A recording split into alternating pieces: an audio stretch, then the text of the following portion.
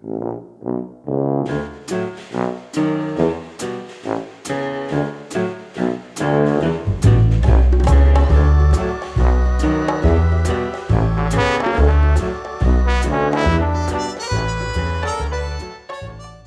for the stream, thanks for the download, thanks for tuning in however it is that you're listening to this podcast. Thank you for stopping by Coming Up Next. And if you're not already, go to www.comingupnext.com.au where you can find links to Stitcher, iTunes, Podbean to subscribe to the show. You can also find the show on Spotify and YouTube. So there's plenty of different ways that you can have philosophical ramblings in your ears each and every week. Thank you to comedian Josh Glantz for joining me last week in the chat cave. If you haven't checked it out, that's also available at comingupnext.com.au along with all the previous episodes. Anna Brownfield is my guest this week for episode 153. Anna is a feminist erotic filmmaker. She also makes documentaries, and you can find all of her work on her website. She self-distributes it at poisonappleproductions.com.au. We talk about her very diverse slate of work. We talk about her films, the filmmaking process. We talk about the usual philosophical musings, and we're going to talk about it right now, episode 153, Coming Up Next, the podcast with Anna Brownfield.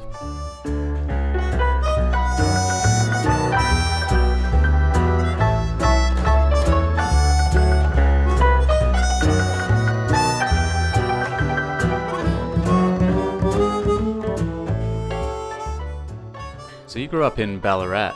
I did grow up in Ballarat, yes. And at what point in your life did you make the move to Melbourne? I did my year 12 in Ballarat, and then I went actually on exchange to South America in Chile for a year. And then as soon as I returned there, I moved straight away. It was kind of like a given in our household that you would eventually move from Ballarat and go and live in Melbourne to sort of pursue other things. Right. I guess particularly if you're someone who's interested in creative arts. Yes, definitely. I mean, I'd always sort of done a lot of acting and a lot of musicals growing up. So, I always had that sort of area of interest. I mean, when I first moved down to Melbourne, I actually studied photography. And then sort of from there, I did an elective in filmmaking and kind of started realising that my ideas probably worked better as films than they did as stills, and sort of decided that I would pursue that. Now, was the erotic side of your filmmaking and your craft, was that something that you kind of have always had a fascination in? Was it something that was that you were very curious about in Ballarat, or was it something that kind of came to you a bit later in life? I think I've always had a curiosity about sexuality, and particularly women's or female sexuality. So it didn't really start in Ballarat. It was probably more when I moved out of home. I sort of started, I think being in early 20s and living out of home, and, it started to explore things more then. Also, there was, probably a lot more, there was a lot more sort of opportunities, I suppose, in Melbourne than there was in Ballarat to do things without so much judgment. So a lot of that exploration didn't really happen until I had moved out of home. But I did grow up in a household that was where sex was very openly discussed. So it wasn't seen as something that was abnormal or to be guilty for, it was, so I suppose I already had sort of fairly healthy sort of attitude towards sex. Yeah. I mean, what was, I think in my household, it was probably the opposite. What was it like growing up in a family where, I mean, obviously you kind of only know your own experiences, right? Yeah. So maybe this is a kind of redundant question, but how do you feel as though that kind of shaped you and shaped what you do now? Well, I think because there wasn't so much shame. I mean, I remember as a teenager my dad discussing sex at the dinner table with us, and my brother and I, who are only about a year and a half apart, sort of both kind of cringing, going, "Oh God, really?" But there were always books around, and we were all, it was always okay for us to read about it and sort of learn, I suppose, the fundamentals of it and things. And yeah, it wasn't sort of something that was hidden. We were kind of a pretty not a nudist, but we spent our household, there wasn't a lock on the bathroom door. And there was only one bathroom. So it was just, it was a very relaxed environment in regards to, bodies and sexuality in that respect. So I didn't sort of grow up with a lot of shame about my body or, about being sexual either. So it was just a very sort of considered to be a natural part of life. Yeah.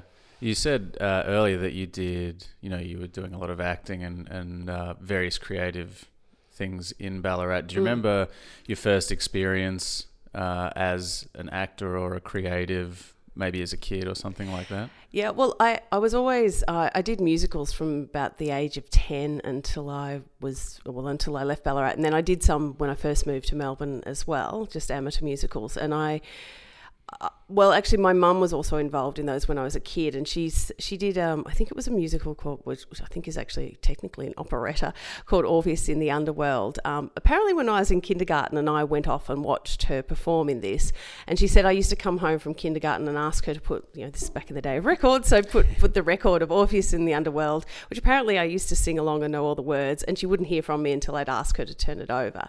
So from there, and I think for years I'd wanted to be on the stage and go and do musicals, and the local sort of junior company wouldn't let you do it until you were 10. So as soon as I was old enough, I went off to audition and ended up in the chorus for my first ever musical, which I think was Half a Sixpence, actually.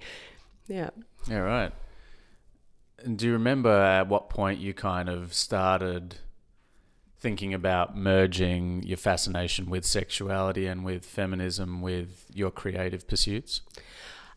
I don't think there was like a sort of, I suppose, a watershed moment where it happened. It was just as, I suppose in my early 20s and living out of home and just, trying to find your place in the world as an adult. And, one of the things was exploring my sexuality. And I think it just came through that. And I always kept, I always kept a visual diary or a written diary and sort of would draw pictures and come up with ideas and things. So I'd grown up very much with a feminist mother who'd sort of, and grown up in that era of like, well, as a woman you can do anything. And so there was that already there. And then I suppose I started just looking at, how women were represented sexually on screen. And when I started uni, that's sort of one thing I really wanted to focus on of that sort of, I suppose, having that autonomy to create your own images of your own sexuality rather than a lot of what we were seeing at that stage, which was very much dictated by, I suppose, a male point of view. Yeah, absolutely. I guess what did you see the difference between what you were hoping to achieve and what was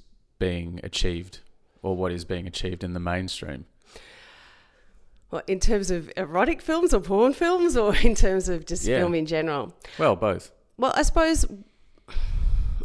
when I first decided to sort of make, an explicit film, it was particularly at that stage there weren't really many women making films from a female perspective. I mean, there was Candida Royale in the States and her company Femme Productions, but there wasn't, that was really the only person at that stage. And I sort of went, there seemed to be this sort of hole in the market. I mean, this is the beginning of sort of the internet and being able to access, I suppose, pornography a lot easier than, having to go or anonymously rather than having to previously, if you wanted that, you need to go into a sex shop, which was still very much a male environment.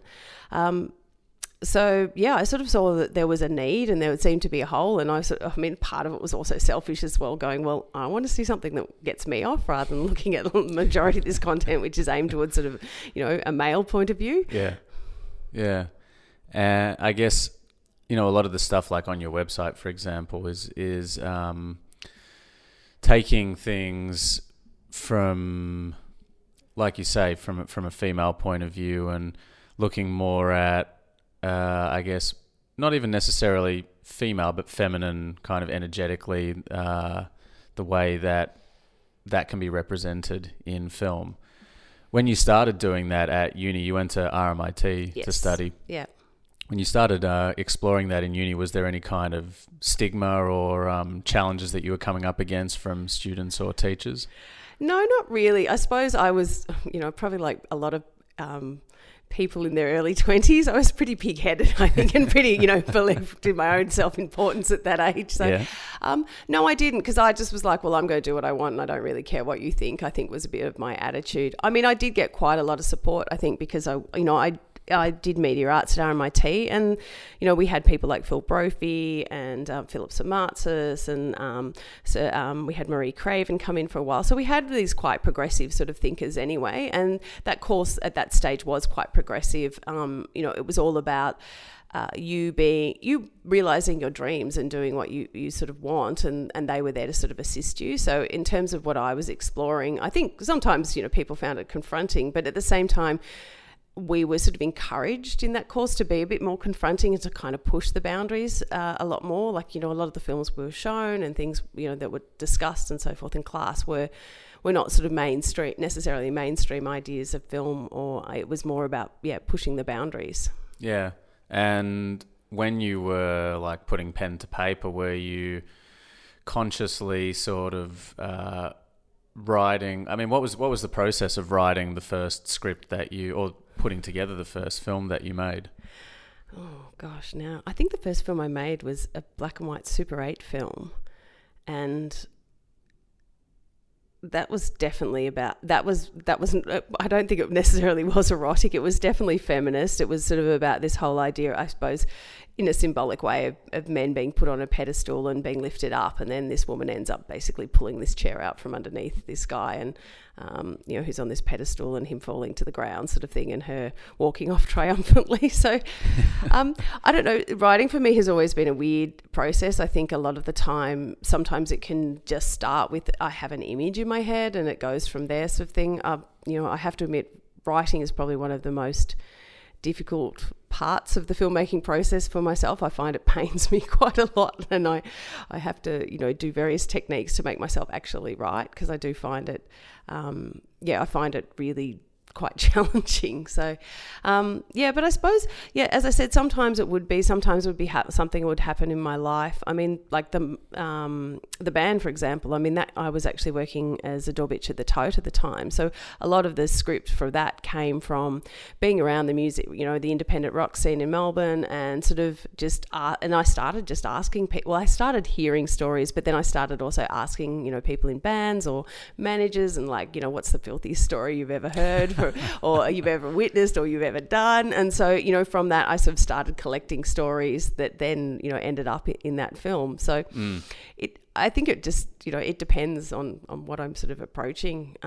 With The Bedroom, the last sort of explicit film I did, I basically had access to this amazing space and thought, what can I write that's sort of set in one room? And then I sort of started thinking, it'd be good if it was over the decades, maybe if this room, what goes on over the decades, and, what happens sexually during each decade. So I started sort of researching that. So, and then the script came from there. So it just, it really depends on the project itself. What were some of the filthiest stories you heard from the band? Most of them ended up in there, actually. Right.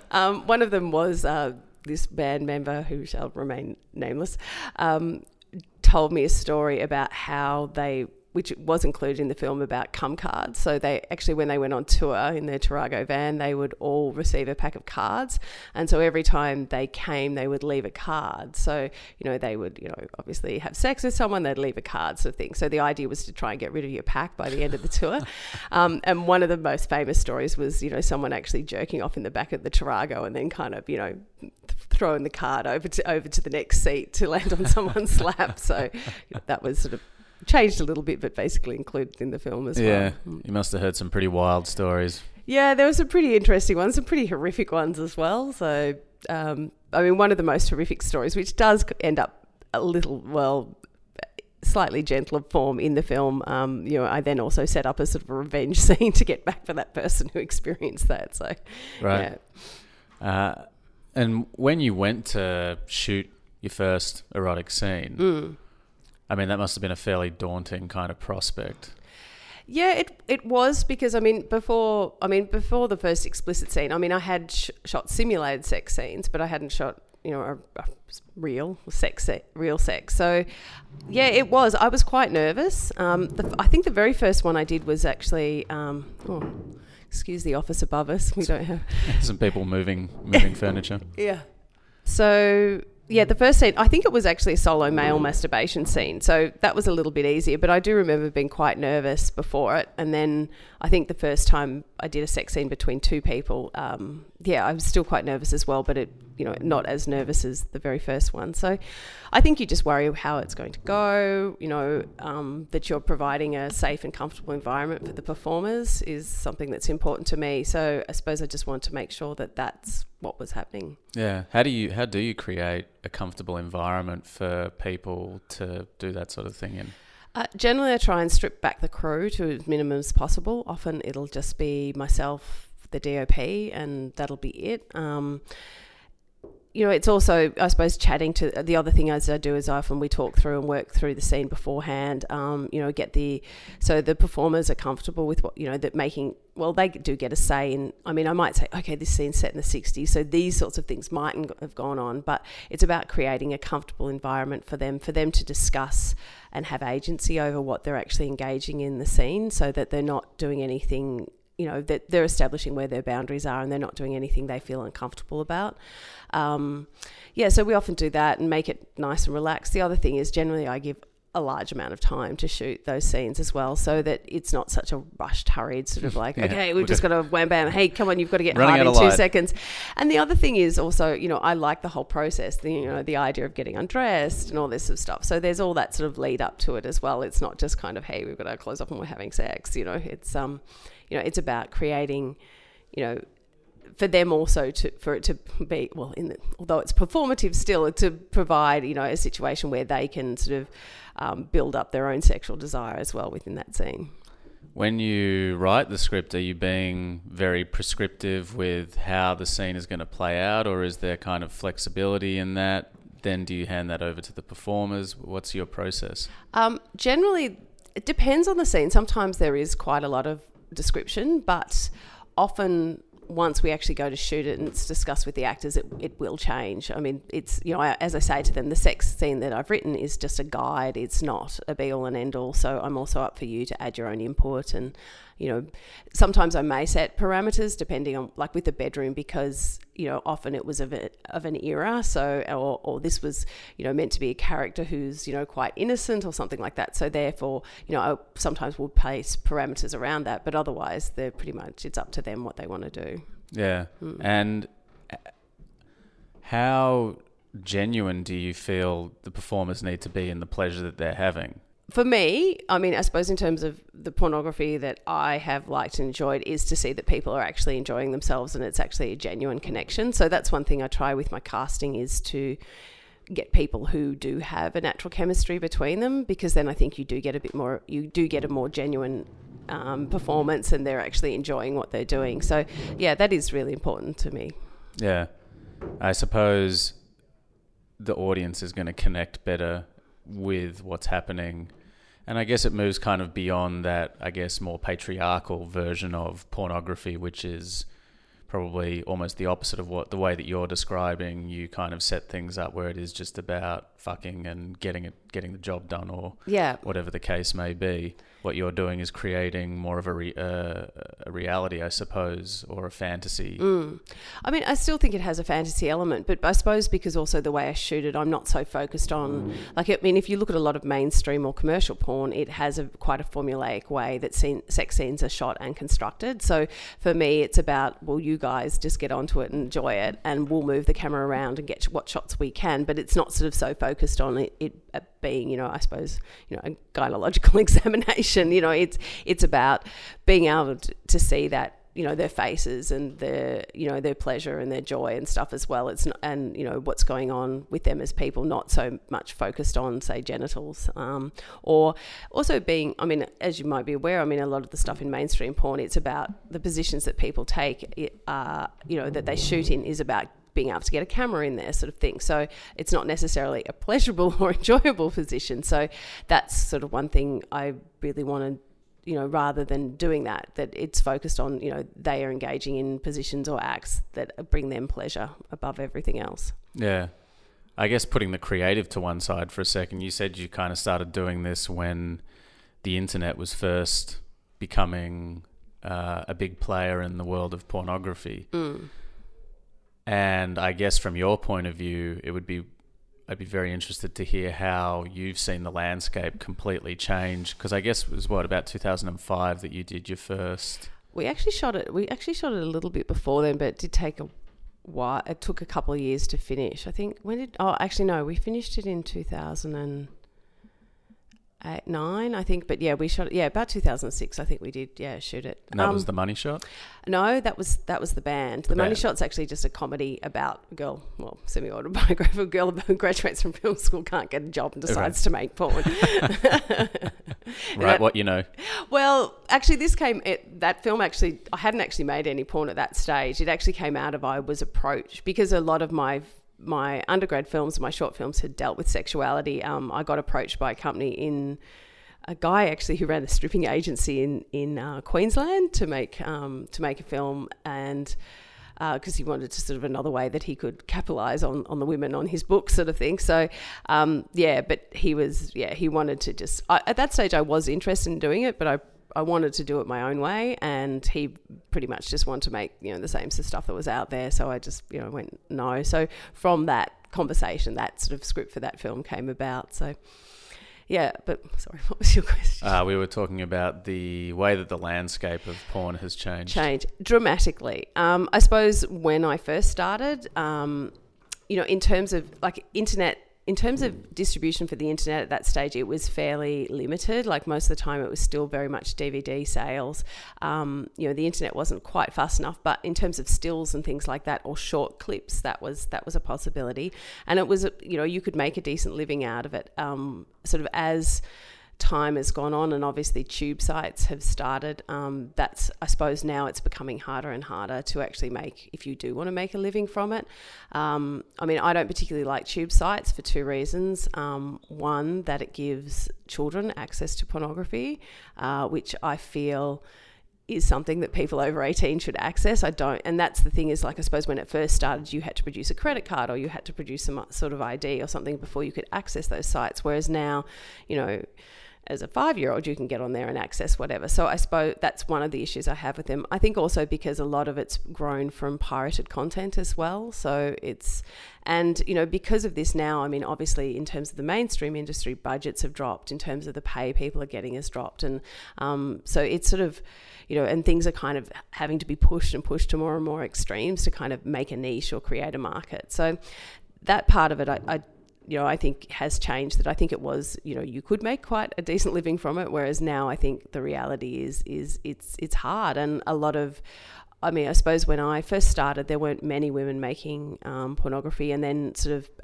I went to Berlin Porn Film Festival where the band opened, and all of a sudden 40% of the films that year were made by women, and it was great. I suddenly found this sort of global network. I came back to Australia and had a baby, so that kind of killed things for a little while. But then it was interesting then, though, because all of a sudden there had been this community growing in Australia of feminist pornographers. So, we were all doing quite well, and it was all going quite,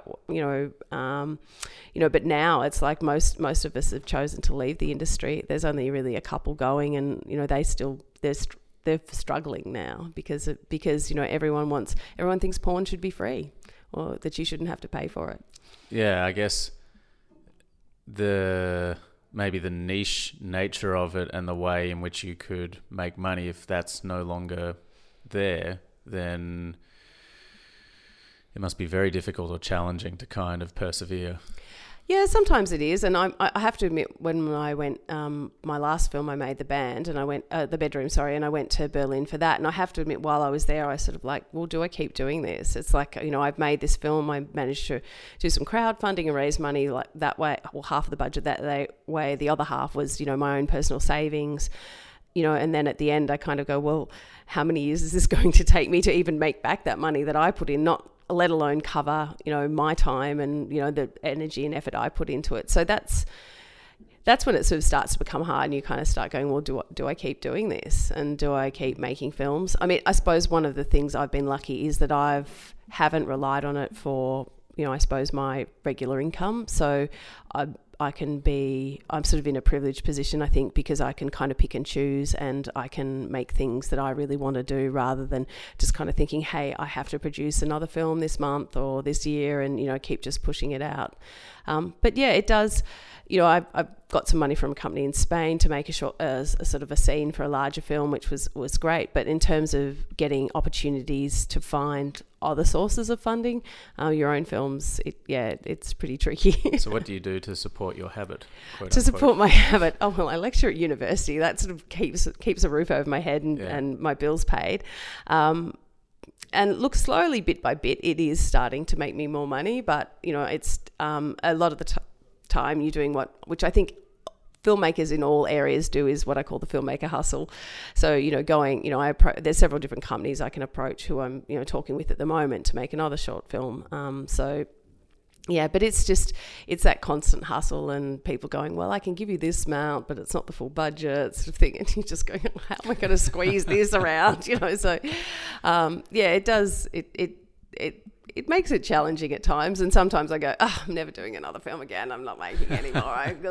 What am I doing? Like, why can't I just want to have, a 9-to-5 job? And but then, something happens. And I go, I've got to make another film, and then I get sort of driven and thinking, how can I do this? How can I do this on the smell of an oily rag? And off I go again. So, and when you get to the Berlin Porn Festival or the various other film festivals that your films have played at. That's kind of like the pot of gold at the end of the rainbow, I suppose. Yeah, it is in some ways. I think it's great to sort of be part of that international community. That's really awesome. But going to festivals is great, and seeing other people's work and meeting up with people you've known, from throughout the world is awesome. But at the same time, I suppose then the logistics of like, well, this is costing me time and money to get to this festival. It's, so it sort of comes down to the economics of, and especially with a child, it's like, well, this is a week, I'm away from my child and I have to pay for extra childcare and all these sorts of things. So, that's when it sort of, you start to go, well, is it worth it? So, in terms of the connection and the networks, and it's great to be in that environment because it's so supportive and it's, it's so inclusive and it's great. But, then you sort of come home, to the reality of what it all is again. So how do you put a value, I guess, on the purpose or the process of making these films? Well, initially, I think it was definitely about creating an alternative because there wasn't an alternative voice out there at that stage, and particularly from a female perspective. Whereas now I sort of see, like I go to, things like Berlin and I see so many filmmakers, there are lots of female filmmakers, queer filmmakers, trans filmmakers who are making really interesting films. And, I suppose sometimes I go, I feel like a bit of a middle-aged woman, and I go, well, do I really have anything more to say? Like here are all these young people making these awesome films and, making crazy stuff and really pushing boundaries. And so you sort of go, well, do I have anything to add? And I think that's sort of been a big thing. I suppose now I sort of see maybe it's a time to start mentoring people who are interested, and particularly women who are interested in maybe pursuing this. But yeah, I don't know. I go through periods, as I say, where it's like, I'm never making something again. And then, I'll go, okay, no, I have to, it's sort of like if I can't make films, I should just die, So it's just like I must make films. It's the creative crisis, I guess. Yeah.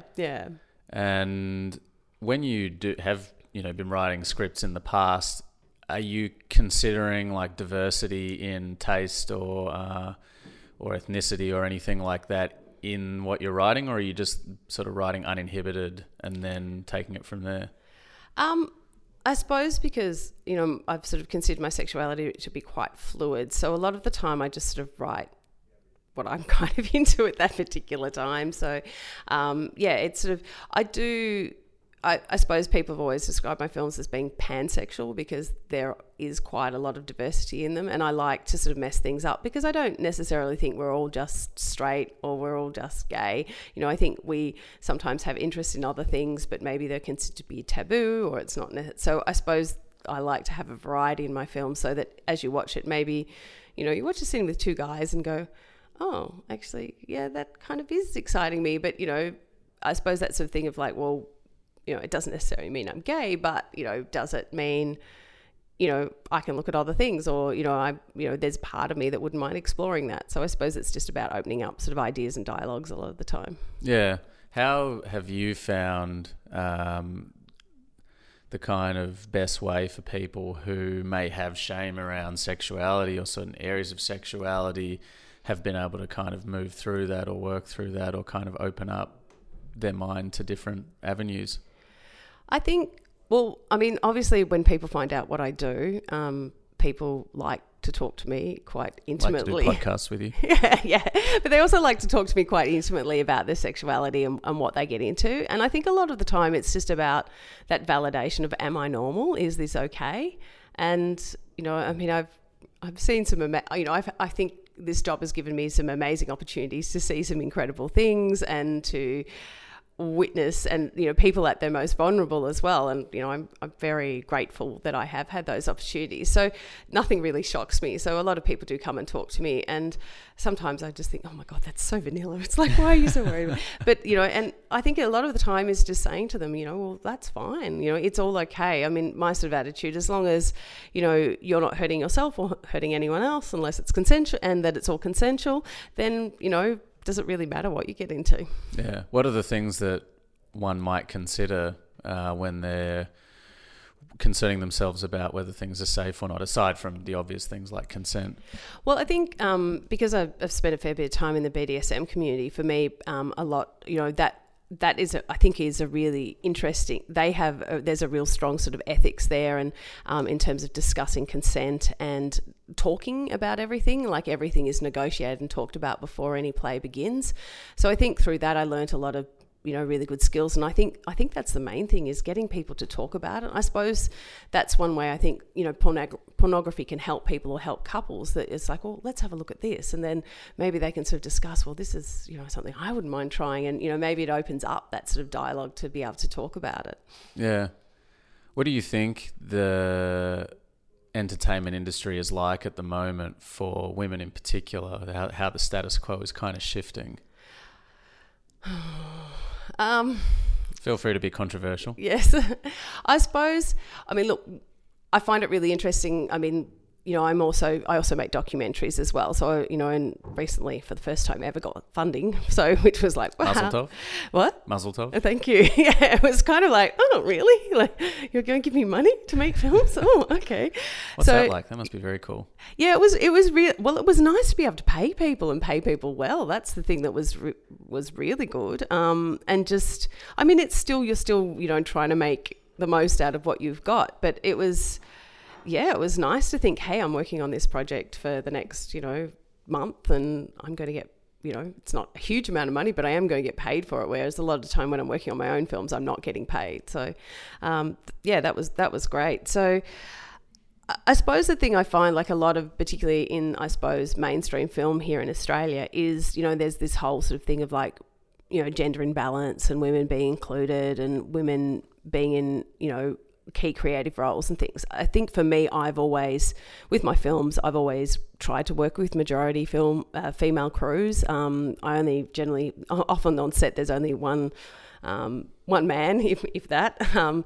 So for me, it's, you know, people going, oh, you know, we're doing this great shoot, it's all women. And I go, oh, well, yeah, that's great. I've been doing that for years, because I just found it worked easier. You know, people were a lot more collaborative. It wasn't, you know, there wasn't sort of so many egos involved. You know, and as I said, because I like to create a relaxed environment on set, it's sort of added to that as well. So, but yeah, I still think it's hard. And I think particularly, you know, if you're a woman and you're choosing to have a child as well and try and return to that industry, it's really difficult because there is this expectation that you will work 12 and 14-hour days, and, you know, and you will do this, you know, 5 days a week, 6 days a week. So it's not an industry that's particularly family friendly. And I think for a lot of women that poses an issue.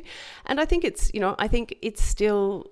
there still is an element of bullying that goes on in the mainstream film industry as well. And I mean, I worked as an editor, I won't name names, but for some sort of companies and some TV stations and things. And I found, being a woman, I was sort of dismissed as not having necessarily technical understanding of things. So, you know, and, you know, I found, people were quite condescending to me, as well as, you know, it wasn't a particularly pleasant sort of thing. And that's sort of when I decided, well, I don't really want to work in this industry. So I've sort of stayed, I suppose, on the outside, or being an independent filmmaker. So I've always been sort of underground and outside of that industry. At what point did you establish Poison Apple Productions? I actually established Boys and Apple Productions, I think, when I was in my final year of uni or my honours year at uni. So, yeah, it's been going since about 96, 97, I think. Yeah. And do you distribute all of your films yourself? I do now. Initially, I mean, obviously pre-internet, I went through other channels and other distributors. But now, I just exclusively do it myself. I do have some content on other people's websites as well, but I sort of feel that distribution is where the money is, sort of thing, a lot of the time. So, so I felt, well, if I distribute it myself, although I may not have a reach as large as some of the other companies, at the same time, when that money comes, it all comes to me. It's not like I'm getting, like a lot of companies now won't give you licensing fees, which they used to do previously. They will just give you a share of the revenue. So it doesn't end up being as, that profitable in that respect, and you're sort of reliant on how many sales they are making. Is it the same because I know obviously from the film world, but from pornographic world, is it those same kind of models of distribution? In some ways, yes. I mean, there's certain websites and things. I mean, obviously, the DVD market has kind of died. So it's pretty much all now streaming. VOD, downloads is pretty much your market. It's not so much in terms of, territories, so much as, because most websites will not be geo-blocked or will not provide geo-blocking for your material. Yeah, and I guess with the tube sites coming up, it kind of completely changed the game in terms of the way that things would be distributed. Yeah, and I mean, the tube sites, I mean, they've approached me several times to include content on them, and I keep on writing back to them going, so how much are you going to pay for, what's your licensing fees? And they're like, oh, no, we don't give you money. We'll just give you lots of, we have this amount of users who come onto our website, and we'll give you all this traffic to your site. And I'm like, no, you won't. You'll just get someone who'll watch a free clip, jerk off, get off, and they're probably not going to necessarily follow up on my product. So, I mean, we have a sort of, I suppose, a group of us around the world, and we all actually got approached at one time by this company and sort of all decided not to put our work up there simply, and also because we don't agree with the ethics of this company as well. I mean, most of the tube sites are owned by a company called MindGeek, who apparently have offices in Luxembourg, but you go there and nobody's there. No, right. There was a great documentary actually by Avidi, who was she was a French porn star and then made her own films and has now moved into documentaries about it's called Pornocracy, and it's sort of about how tube sites have affected the industry and performers in it as well. In a way, it's kind of like the way that Spotify has destroyed the music industry, because even though people are paying a kind of nominal subscription fee, I guess the idea behind the model is that you hear the music from a band that you like, and then you go and buy the music, or you go and buy buy merch or go to their gigs. Yeah. People are still going to the gigs, but they're not really paying for the music beyond that. Similar with the tube sites, although everything is free, my research has shown me that there are, a lot of personal research, companies that they put out like a 5 or 7 minute version of a film, a clip of a film, with the idea being if you want to watch the rest, you got to pay for it, and that's the best way that they've found to kind of counter the inevitability of the piracy.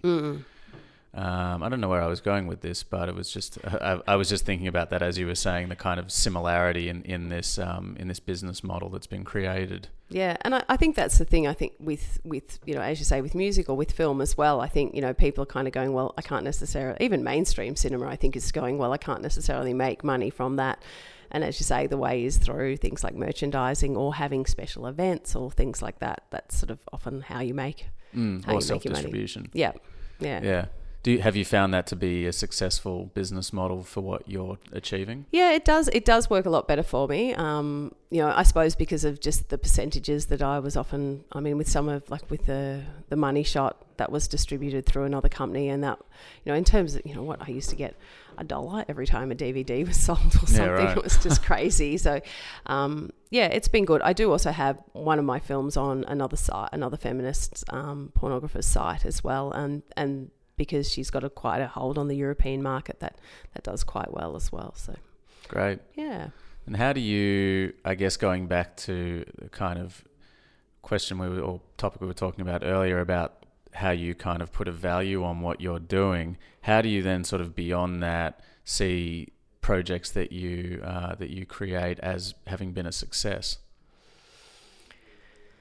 Good question.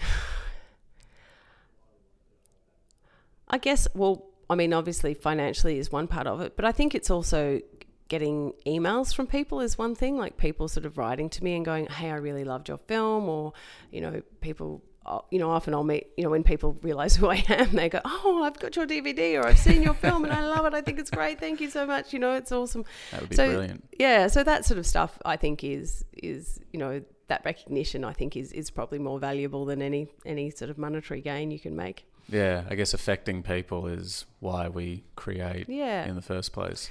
And I think for me, I suppose, because I've always felt like I was quite sort of underground, that I never, I get surprised when things are successful. Like, I mean, I made a documentary about craft, making it handmade, which screened at Melbourne Film Festival, and then ABC bought it, and then I did little mini tours sort of in the countryside with it, and it did quite well, and the DVD sales went really well on it. So I sort of find it... And, to get into something like Melbourne International Film Festival was a bit of a shock for me, because I was like, well, I'm just this little indie filmmaker, making films about what I'm passionate about, that I was, it sort of surprises me when it does happen. So, yeah. Well, thank you so much for sharing your story with me. poisonappleproductions.com.au is where people can find your work if they want to download it. I finish all of my conversations with the same question. The question is, what makes you silly? What makes me silly? Oh gosh, it's probably my whole life, isn't it? Aside from craft work. Aside from craft, makes me silly.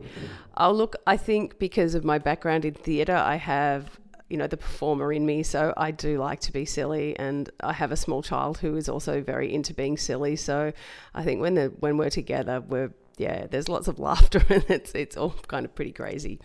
Have you ever thought about jumping in front of the camera again? In terms of a sexual way, I don't think so, because I don't think I'm not that much of an exhibitionist, unfortunately. In terms of acting, sometimes I get really excited by, the idea. I mean, I generally will, I do have Hitchcock moments in all my films. You'll sort of see me popping up somewhere, whether it's as a voice or in the band. You can see my ass actually on the front cover of, I think it's called the Big Butts magazine. So, I do like to make sort of a little Hitchcock appearance in all of my films. So I suppose that keeps my hand in it. I mean, look, yes, I love acting. It was always my first love, but I don't know whether I'm really that good at it though. Yeah. Just wondering out of curiosity, if you have any particularly quirky memories of your childhood and that kind of environment that you grew up in.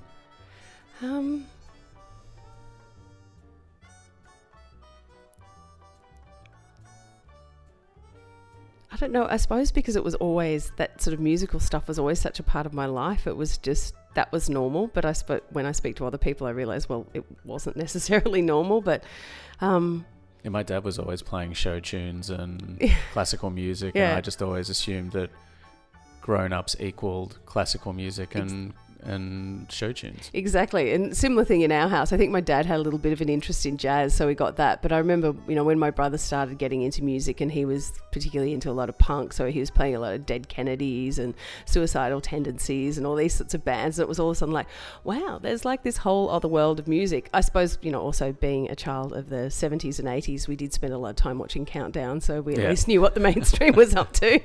Yeah. Well, people can do themselves a favour on that note and check out Poison Apple Productions. Thank you so much, Anna. Thank you very much.